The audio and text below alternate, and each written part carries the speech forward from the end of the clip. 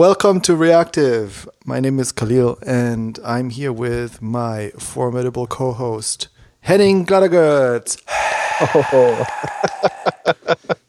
Well, thank you. I don't even know what to say going now. wild. Yeah. Yeah. It's just amazing to do this in front of a live audience. Yes, it's really humbling. Yep. Yeah. Boo! What's happening? What's happening? How are you been? Good. There is. It's a good question. My head is kind of empty right now, but Really? yeah, I don't know why. There's so much going on, but I've been working on my little tinydraft port to Preact, and and I'm actually also I got Hoodie to work. So Hoodie is this backend as a service kind of little open source project that's based on PouchDB and CouchDB. And so basically what you need to do is you have to install an npm install Hoodie and then run Hoodie so that you have basically that backend server running where the npm start. And then there is a Hoodie client library that you can install and use in your client. And then basically when you instantiate it, you tell it what the URL is for your backend. And then what it does is that it provides you with authentication. And when you log in, then you have a session going and it syncs itself automatically with the backend. But everything you do will just happen. So everything you do, I think, like anything you add to the store will be stored locally. So it's going to work offline as well if you cache everything correctly. And then it also syncs itself back to the backend somehow. And there's lots of magic happening there, which I like. I'm a magic proponent, so. Nice. So did you figure this whole thing out or the setup yourself, or did you have some assistance? Or I had to get some assistance from Gregor from the Hoodie team because so they are in the process of changing some things, and some of the documentation was incomplete or outdated, and so I had to figure some things out, and so they implemented plugins. So plugins in Hoodie have just landed. So basically, from the little bit that I've seen, it means that anything can now be plugged into Hoodie. For instance, you can write a little plugin for a payment service like Stripe, is it? I think Stripe it's called, for instance, and then use that in Hoodie as a plugin. So very nice. So they're about to roll that out, and now there's going to be a lot of work is going to go into the documentation to make it up to date and to make it easier for people to use it, and especially also to use it in the way that I've been using it. So I generated my project with Preact CLI, and so how the Hoodie kind of default project worked before was that you would install Hoodie with npm, then generate a Hoodie project, and then in that Hoodie project there would be a client.js, and you would just write some JavaScript in there, maybe with jQuery or something. But with our current, front-end world where every framework has a CLI and they have very specific setups, and it's like some use Webpack or all of them now use Webpack, I think, but some may use Browserify. This has to work a little differently. It has to work like how I use it now, where you can npm install the client, the Hoodie client, and then manage, the caching of your assets and the bundling and everything on your side. Like it can't have anything to do with the Hoodie kind of running instance. And so they're moving towards that as well. So Gregor told me also that they're going to be, so they're working on documentation, and there's going to be some documentation on how to use it with React, how to use it with React, how to use it with Angular and all the different frameworks, and how to kind of seamlessly work it into your project. So that is looks like there's some exciting stuff coming up for Hoodie. And now that I'm using it, I must say I really like the simplicity of it, because if you have some data that you want to store in the Hoodie storage object, basically, you have a very nice kind of API that comes from the PouchDB. It's basically the PouchDB API is kind of mirrored, and so you can add some stuff, and then you get everything comes back with a promise. So whatever you added, now the whole data comes back in a promise where some data has been added, like the ID gets added automatically, creation date, change date and stuff like that is added, and then you can just get all the data that's in your Hoodie store, and then you can find by ID, you can update it, you can update items that are in there with the update function and stuff. And so far it has been, I actually, once I got it to work, because what was interesting is in the beginning I had problems because parts of the client JavaScript library was kind of expecting that you would bundle your JavaScript with Browserify, because that's how they have been doing it before.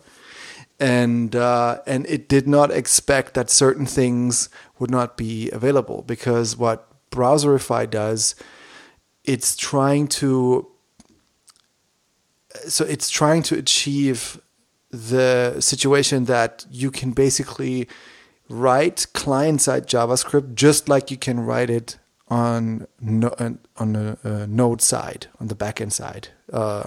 So it will polyfill some node APIs, and some of the library code that Hoodie was using, or some of the packages they were using, was basically just expecting those APIs to be there, and so I had to like stub something, and there was like a little tiny PR that I had to give them, push to them or whatever, to get it integrated so that it would work with my setup, because Preact CLI uses Webpack and doesn't do any of this polyfilling madness. I see. So you were saying basically there's an API in Hoodie that you talk to that essentially lets you talk to the local PouchDB instance, and then the magic is that PouchDB, or the Pouch instance then is magically synchronized itself as connections are available with the CouchDB backend. Is that correct? Yeah. Okay. So where do they have like a hosted service, or where do you put your? No, so what you can do is that you npm install Hoodie, and then you also have a Hoodie CLI thingy, and then you can generate a Hoodie project, and then when you have that Hoodie project, npm install everything, and then you can npm start it, and then you have a local Hoodie backend running, so it installs CouchDB and everything. And then and the client, when you initialize the client side JavaScript, the Hoodie client library in your JavaScript, then you initialize it with the address of your backend instance. So you tell it you can reach the CouchDB instance at this URL. Okay. So it knows. So for your where for your specific project of tinydraft, where are you going to put CouchDB? You're going to host that yourself, or how does that work? Yeah, so there's some possibilities to deploy Hoodie, and I think so. What's possible? So you can deploy it with Now from the Zeit people, but the PouchDB stuff will have to be held in memory instead of in a flat file. I think it stores it in a flat file normally, and then you can use a CouchDB backend as a CouchDB service Okay, that's what I was wondering. And just link it to that. There's something called Cloudant or something that you Because can it's probably not use. super trivial to just host your own CouchDB instance, I'm assuming. Yeah, that's definitely. Yeah. What you can also do is if you can get a Docker, if you can get it figured out with Docker, then you can also deploy it to Now, because Now can install Docker images.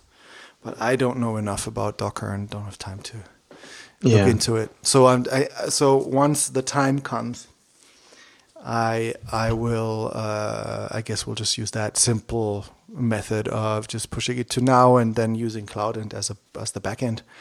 And but there's still some stuff that I need to implement that I haven't implemented yet, even on the Angular version of tinydraft, which is like, the login form and the whole kind of logic of being logged in and only being able to access data you logged in, or all this cool. kind of those things.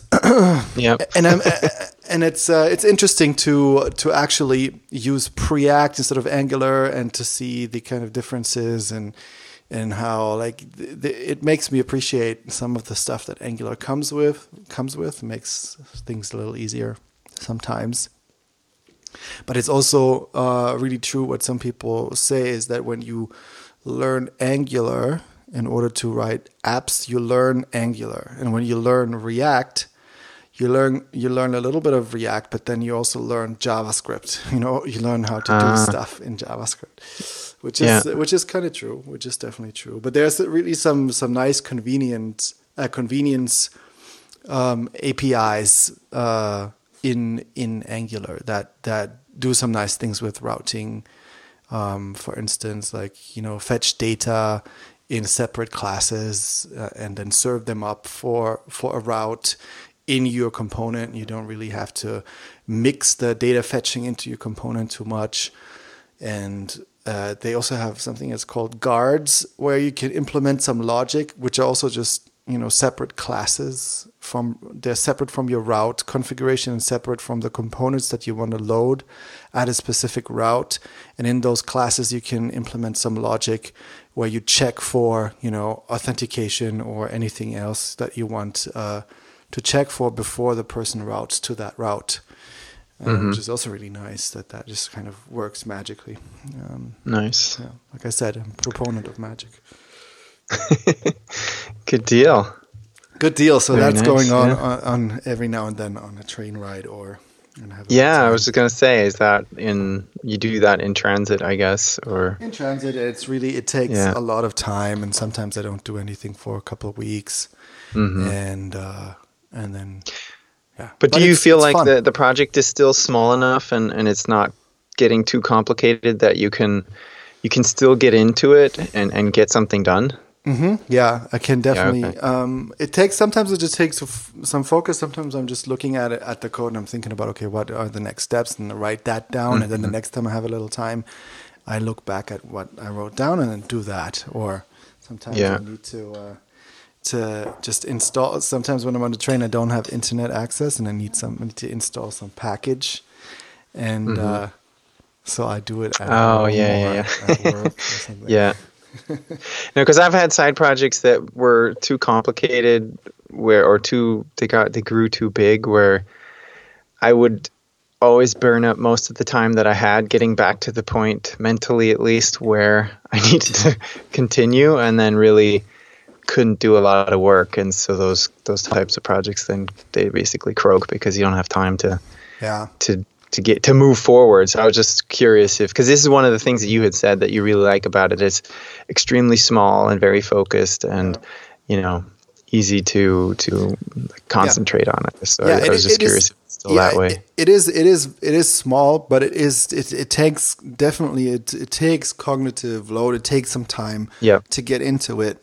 Whenever I try to get into it again or want to work some more on it.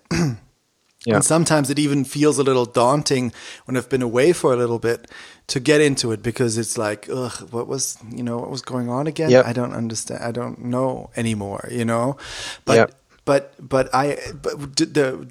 the strategy that I've been using for that is basically just before. So if I don't know where to jump in anymore, because it's now I have like a bunch of things that need to be done, and it's a little overwhelming to just do it, half an hour of something. Then this half an hour that I have just needs to be spent on thinking about how to cut it up and prioritize. Yeah. Spend some time on these kind of tasks. Do some planning. Some planning, and then have the plan ready for the next time that you want to work on it, and then you can jump in again. And that makes it easy to, or that makes it possible to actually pick it up in like 1 or 2 weeks, and then just look at, okay, this was the next thing I needed to do. So and you just and that gives you a nice entry point, and it lets you back in more easier, because you can focus now on this one slice that you have determined you want to do next, and you don't have to think through the whole project again. You just look at this one thing, Exactly. Yeah. Very cool. Yeah. So that's a good strategy, I think. Yeah, absolutely. Yeah. Yeah. Very good. So that was going on. Also, I was on a festival. What was it? Was it last week? Oh yeah, last time. Yes. Yeah, because last time I couldn't do it because we had to rehearse. So, so me and my wife were doing music with Smash Hi-Fi, and we're sort of part of the group now. But not awesome. not officially.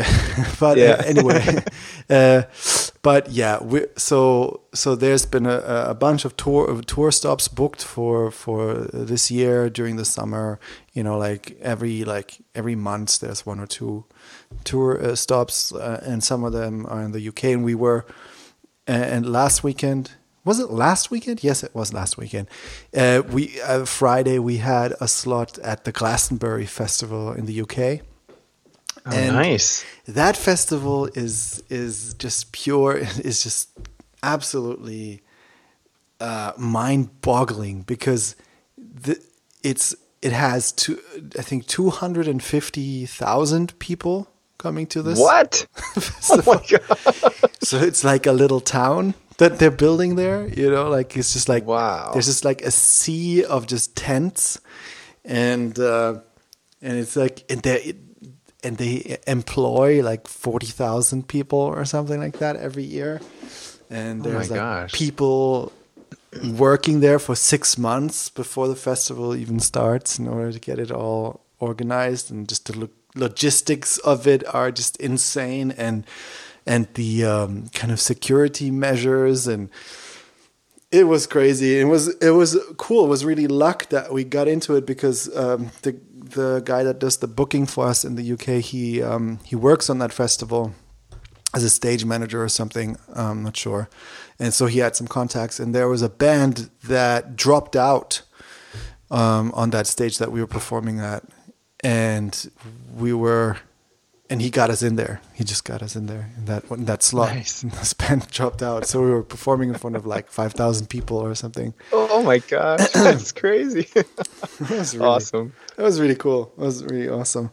It was really amazing to see this machine at work, and it's also so funny because the people who work there are all kind of like very hippie, leftist kind of school stuff. Like you've been driven around in like super fucked up, dirty like trucks and stuff like that. It was very funny, and it was a hell of a trip, because I left on Friday like at 12 o'clock in the 1 o'clock in the afternoon, and then arrived at the stage at 11 at night, because I'd take a flight, and then the train, and another train, and then taxi, and then so it was like, it took 10 hours to get there. And then we did our performance, and then after that, one of the guys of the group had a DJ gig, so I went to watch that. It was 3 o'clock, and then And then at 3 o'clock in the morning, we went to the tent. They had like tents ready for us, and then I slept an hour, and then I went back to the pickup for artist pickup, and they would drive us to the station. I took a train and went back home. My gosh.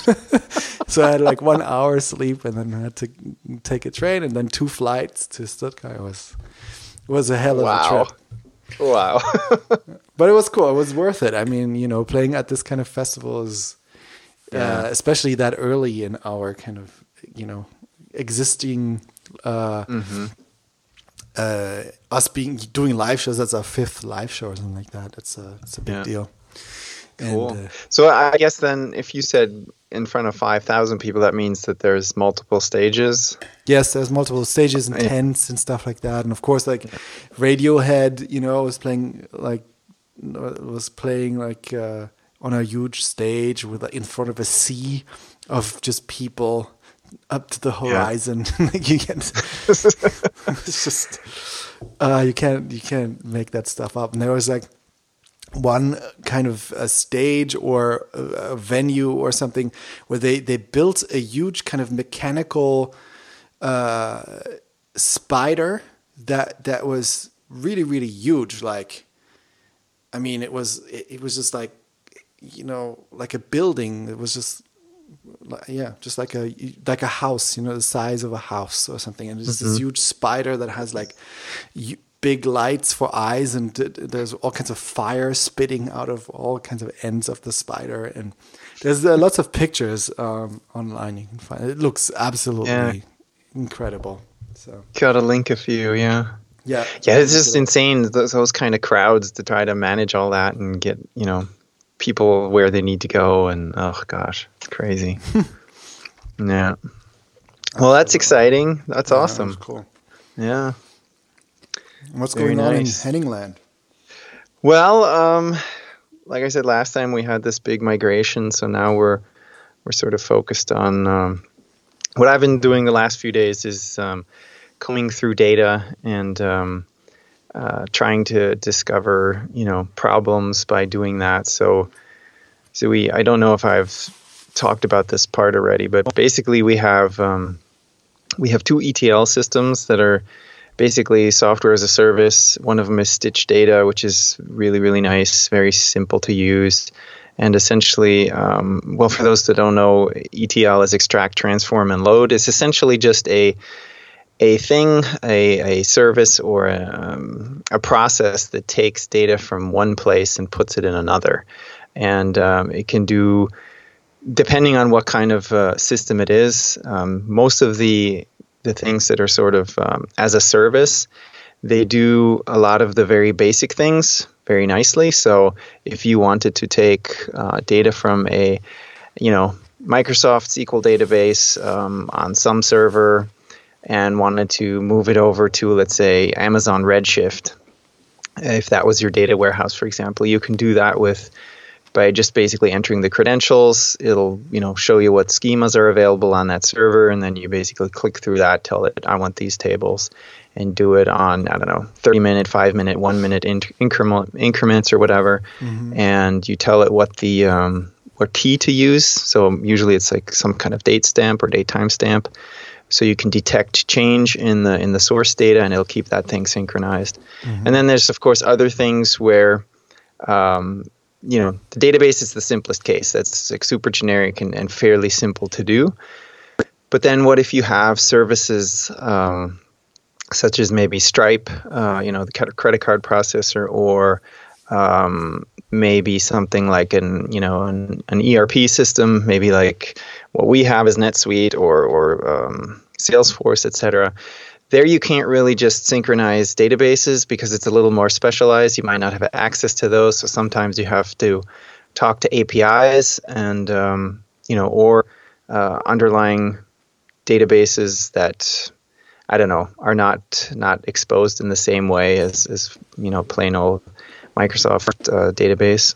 So what they do is they build these integrations. So these services build specialized integrations for these particular services, and of course they only do this for things where they can make money, because there's a large number of people using these, and they can basically charge users hey, we can get your data out of any of your systems, and here's the list of them, and we can put it for you in Redshift, where you can then do your data analysis or your business intelligence reporting, etc.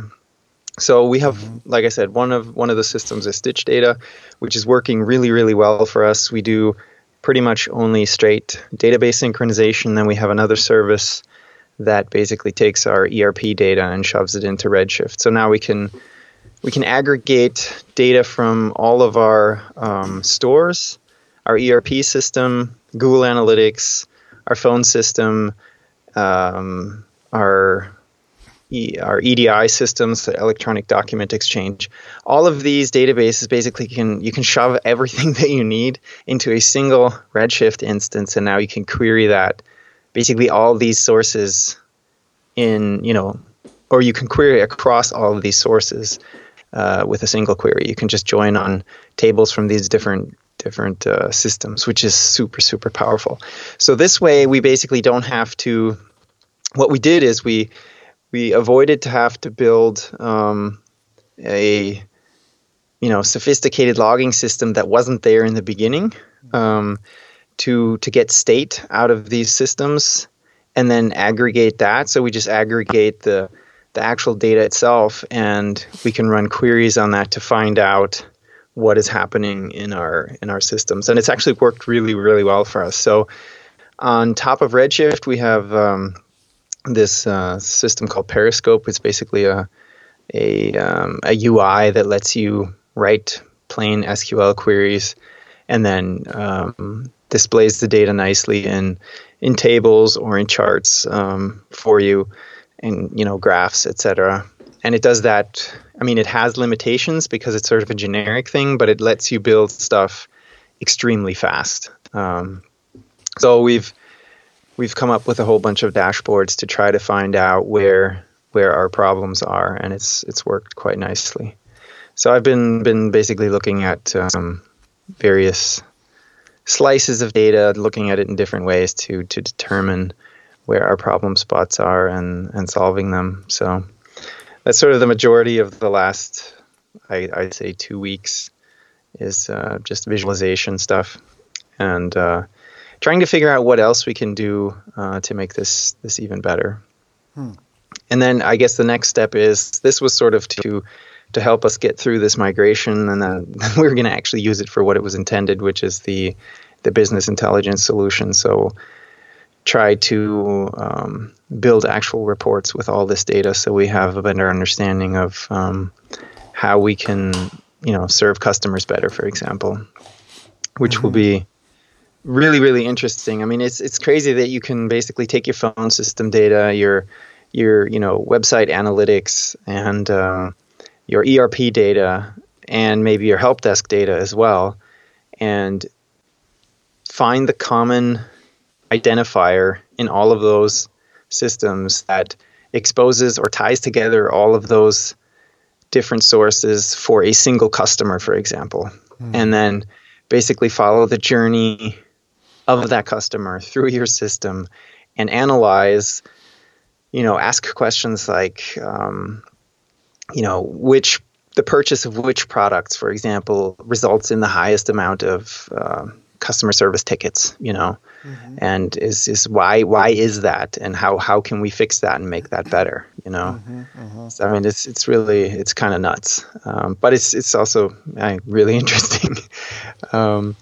So that's sort of the one useful. Yeah, it's amazing. I mean, it really is nuts. If you think about all the sources you can pull together, and you can. So what we've done is kind of along the lines too, is to basically minimize. First of all, discover that we have a problem, and then minimize the problem by understanding what the problem is. And for example, what we did is figure out how long is it taking for a customer to basically process their payment information. How long is it taking from that moment in time until that deposit ends up in our ERP system?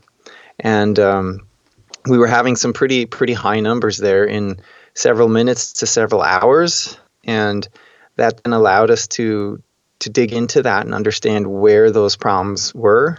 And now we're under 10 seconds across the board, unless something, out of the ordinary happens. But essentially somebody, processes their payment with Stripe, and that basically takes about 10 seconds to get, from there into the ERP system, which is kind of crazy. So, yeah. And we can prove that, and we can look at every single one of them in a dashboard, and if things start to go out of whack, we can see that immediately, which is really cool. Wow, sounds really cool.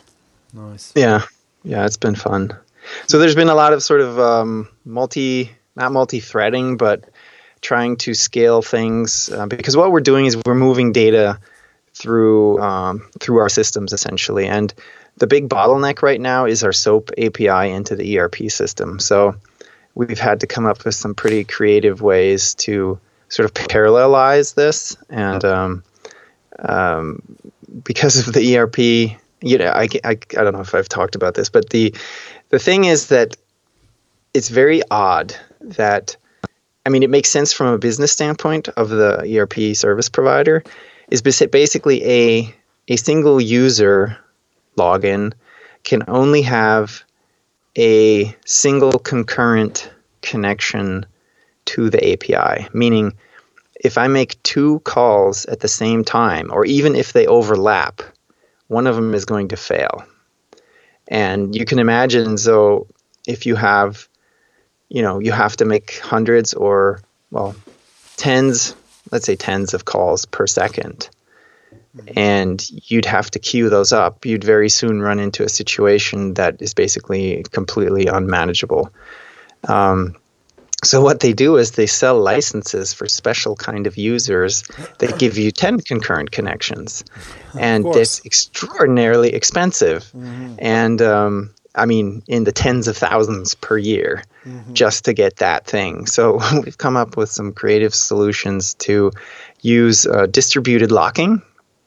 So basically we have a set of credentials that we use to achieve the same kind of result, and the key or the trick here is to not use the same set of credentials at any given time, for more than one process or for more than one API request. So the way to do that is to use this concept of distributed locking, and you can do this, for example, with Redis, or you can do it with any kind of basically job queue, and that's sort of what I did. We'll probably move to Redis because there's some more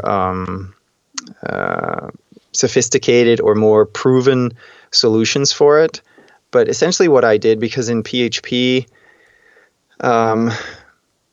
there's no way to basically have, the guarantee that if you had, for example, 10 sets of credentials in a database or wherever, is if you have, API calls coming in, how are you going to guarantee that only one, they will be only used once? So what I did was I figured out to do this basically in a job queue, because the job queue very nicely lets threads or processes listen to the queue, and only the guarantee basically is that only one listener will get a given job, and when that occurs, the job gets locked for everyone else, and the queue takes care of this locking for me, because I can't do that in PHP, because there's no notion of locks in PHP.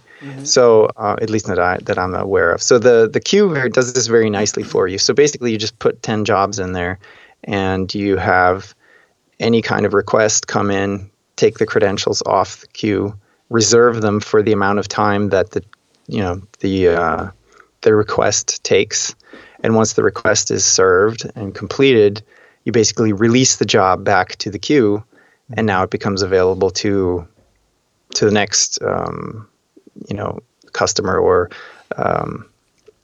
listener, basically. So you basically can create a pool of credentials that are essentially nothing more than jobs, but that are guarded by this job queue. And I think Redis does something very, very similar. So you can have multiple processes that don't really talk to each other, you can gate against them accessing the same resource, and you can hand out things in a unique way. So that was a kind of fun little project to do. And Cool. yeah, I hope they're not listening. They come after us. But it's like, come on.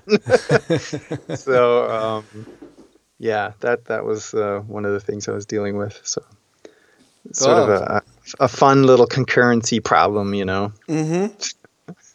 All kinds of challenges in that job for you, huh? Oh yeah, it keeps yeah, it going. Sure. Yep. Yeah. Nice. Yeah. So then, what else? So we're talking about microservices a lot. We had a brown bag today, and one of my colleagues gave a really interesting talk, sort of an introduction to microservices, and we had some really nice conversations about that. And because it's sort of we have some, I guess, what you would call microservices in production, but we don't have like an orchestrated system that is purely based on microservices. We're sort of breaking a monolith apart into microservices. Mm-hmm. And maybe, I don't know if we'll get to that point, but the next project is sort of a replacement, as I think I might have said, for a lot of our sites. And the idea there is because now we've dealt with these systems for so many years that we understand the problems well enough that we think we can, start out with microservices. Because I think that's one of the biggest problems is when you sort of jump into a new project or something that you haven't solved before, where you don't understand the domain problem or that you don't have the domain knowledge. Your first iteration of the project or going through it is sort of many times you're learning all the basically your environment is completely new. So you're learning all these new business rules and figuring out how this all works, and you're solving these problems for the first time. And you don't necessarily, because you don't have the full overview yet of what you're actually going to run into, you can't solve the problems in the best possible way because you don't have the full picture. And Raquel actually gave a really good example last time with that map that you uncover squares and they become visible and there's no more darkness. But when you're having a new project, there's a lot of stuff that's dark and you don't understand yet, and therefore you can't solve it in the best possible way. So it ends up sort of being a little kludgy, I guess. On first pass, at least that's what has been my experience, because then also sometimes the requirements change or expand somewhat, and then here again you have this problem. So now I think we're at a point where we understand the domain well enough that we understand where to draw the boundaries and to break things up into services. So that's sort of our next project is to rebuild some things, but making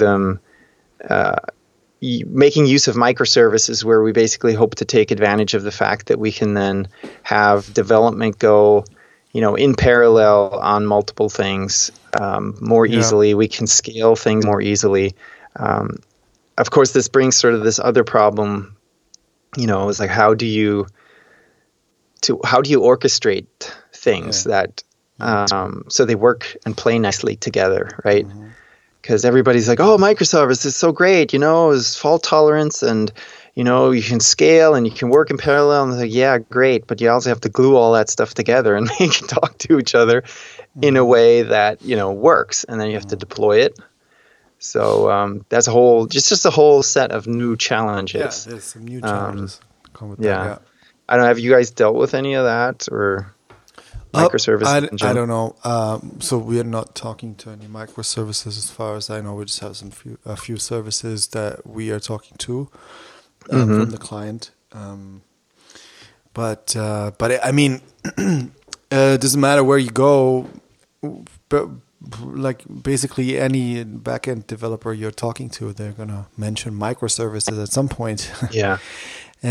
So I have a question. So did you also talk about using, what's it called again? Functions as a service or AWS Lambda or something? I'm not sure where basically you just, You know what I'm talking about? Those Yes, Yeah, okay. AWS Lambda is La- is a function as a service, function as a basically. Yes, service. Yeah. Are you talking about yes, that we as well? actually, yeah, we have talked about that, and that probably will come up, and I'm sure we have some uses for it. Hmm. I don't think we've identified anything at the moment, but we had sort of what do you call it, a brown bag last month about that. Hmm. And it was actually super interesting to see how that worked, because I could never really imagine, like, why would you need that? And how do Yeah. you do Yeah. that? Like, Yeah. what's the Yeah. point? Yeah. But there's actually certain things that are quite interesting. Okay, so I still have trouble to understand what the exact use cases are. So do you have some examples?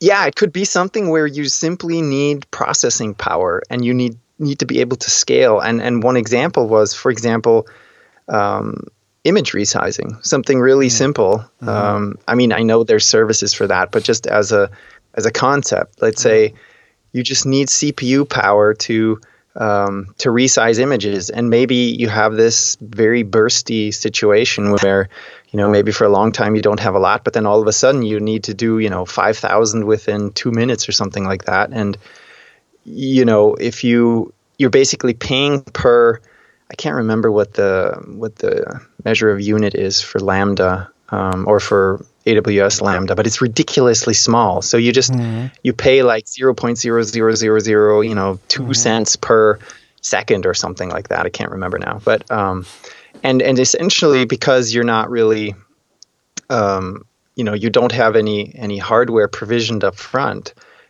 When you're not using it, you're not paying for it. Right. Right. It just So lies there. it's Yeah. really completely on demand, and you only pay for it when you need it, which is kind of really interesting. And like, wow, we never had that before, because normally Yeah. you have to pay for some sort of AWS instance that's always on, or you pay for, a virtual machine or something like that, and it just costs X amount of dollars per month. Yeah.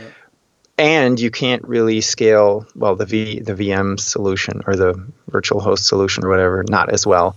And this, you need more. It just starts up more. So it's Yeah. pretty sweet. Yeah. So I've been watching a talk by I forgot the name, but he spoke at ScriptConf. ScriptConf happened that actually Rockbot gave a talk at that conference as well. It's in Linz. Remember, Stefan Baumgartner Oh, yes. organizes it. It's like a JavaScript or front end conference, and there was one guy, he works at a company called Serverless, and they wrote a framework in order to manage, Lambda or functions as a service, and to use them easily or something quickly. I don't know. And he gave this talk about where he introduced it a little bit, and from how he talked, like what he was saying, it came across to me that you could really basically build your whole application just with those kind of functions as a service. Like you could have a function as a service that just talks to a database and fetches some data and gives it to you, Yeah. So it seems to me he seemed to propose really that case where basically you split up your whole application into microservices and they all get implemented in that kind of way. I don't know if that is if that's really feasible. Yeah, I'm that to not me, sure. like offhand, doesn't make sense. But that's just because I don't understand it. And like I said, this is new to me as well. Yeah. I can wrap my head around the situation or the instance where we say, okay, if it's truly a function, you just really you give it some data and it does something with it, not by, it doesn't necessarily talk to anything else because it's just this service out there. But it's And not talking to necessarily something else just would a function. It's not necessarily just a function, though. No. I mean, it can be, it can be a complex thing, and yet Yeah. you're completely right. It can Yeah. go and connect to other stuff. Yeah. But then again, like if you're already hosting a database somewhere, it's like I said, I haven't thought about this enough. The example was to talk to I forgot the name of the Dynamo DB. Dynamo. Okay. DB, which is also an AWS service. So I think in that case, it might work well together. Where maybe the DynamoDB is also, I don't know, is also maybe also the pricing works out in a way so that it makes sense. I'm not sure, but it seems like there's a lot of excitement about that, and kind of the whole thing about that is that when it's not used, when that microservice is not used, you don't pay anything for it, and the code just lies there, and that's really it. And then and so that means that if you split up your whole application into those microservices, that when it's just more efficient how you pay for the resources that are used, and also when the resource needs to scale up, it's very easy for that to just happen automatically. Exactly. Yeah. Yep. I mean the ease of this kind of, or the ease of access to this stuff is really remarkable. I mean, it does open up a whole new set of possibilities. And there's a really interesting podcast along these lines. I think it was Hansel Minutes a few weeks ago that talked specifically about this, where a lot of people think that, this very thing that you had just talked about or mentioned again, basically that it's on demand and it's only pay for what you need, is going to change dramatically how people build applications, because it's just a completely different sort of paradigm, and you can, if you have even just small stuff, it becomes a lot more affordable because you don't have to provision an entire box that is always on, that you always have to pay for. And not only that, it's environmentally a completely different story if you think about it. And you're utilizing resources much better than if you have dedicated stuff that sits there for, 50% of the time doing nothing. It's just creating heat, right? Yeah. So and it also implements the whole middleware kind of thing for you, right? The HTTP layer is just, you don't have to think about that. That's just taken care of by AWS, and then it just the request comes in, and it automatically knows where to go, and it just spins up that instance of that function, and all you do is you receive the data in that function and then do something with it. Yep. Yeah. Yeah, it's super interesting. Yeah. It is. I think you can also do something similar with Zeit, with the Now service, because it works seamlessly with that micro package. So it's called NPM package called Micro, that allows you to just write a function that then gets automatically hosted as a service, basically, and you can deploy it seamlessly to Now. But I don't know if Now actually does the same thing, where actually Now is free if you don't want to do anything extensive with it. So yeah, it's not the same where it just it's only spins up when you request it. I think it's always on, but it's also very easy to build a distributed system with that. So. Yeah. Very interesting. Very cool. Yeah. Yeah. So that's what's been up with me. Yeah. Interesting stuff. It's been fun. And we have some cool stuff ahead. So yeah. Indeed. I think we're pretty much at time, huh? Yeah, pretty much. That's true. That went quick. Yeah. Cool. Yeah. So let me check Fido. Fido didn't find anything. While you do that, I just want to shout out the Script Conf again, because I thought it was cool. Stefan is doing some interesting things, because he announced the next iteration of the conference already. I think it's going to be 2018, right? In the beginning of the year or something. And so he started Scriptcast, where he's creating. So it's a podcast where he interviews some of the speakers, I think, or people who kind of relate to the subjects that were talked about at the ScriptConf. And basically he's kind of bridging the gap between conferences with, this content creation, which I thought is a very, very good, genius idea if you want to keep the conference in people's minds.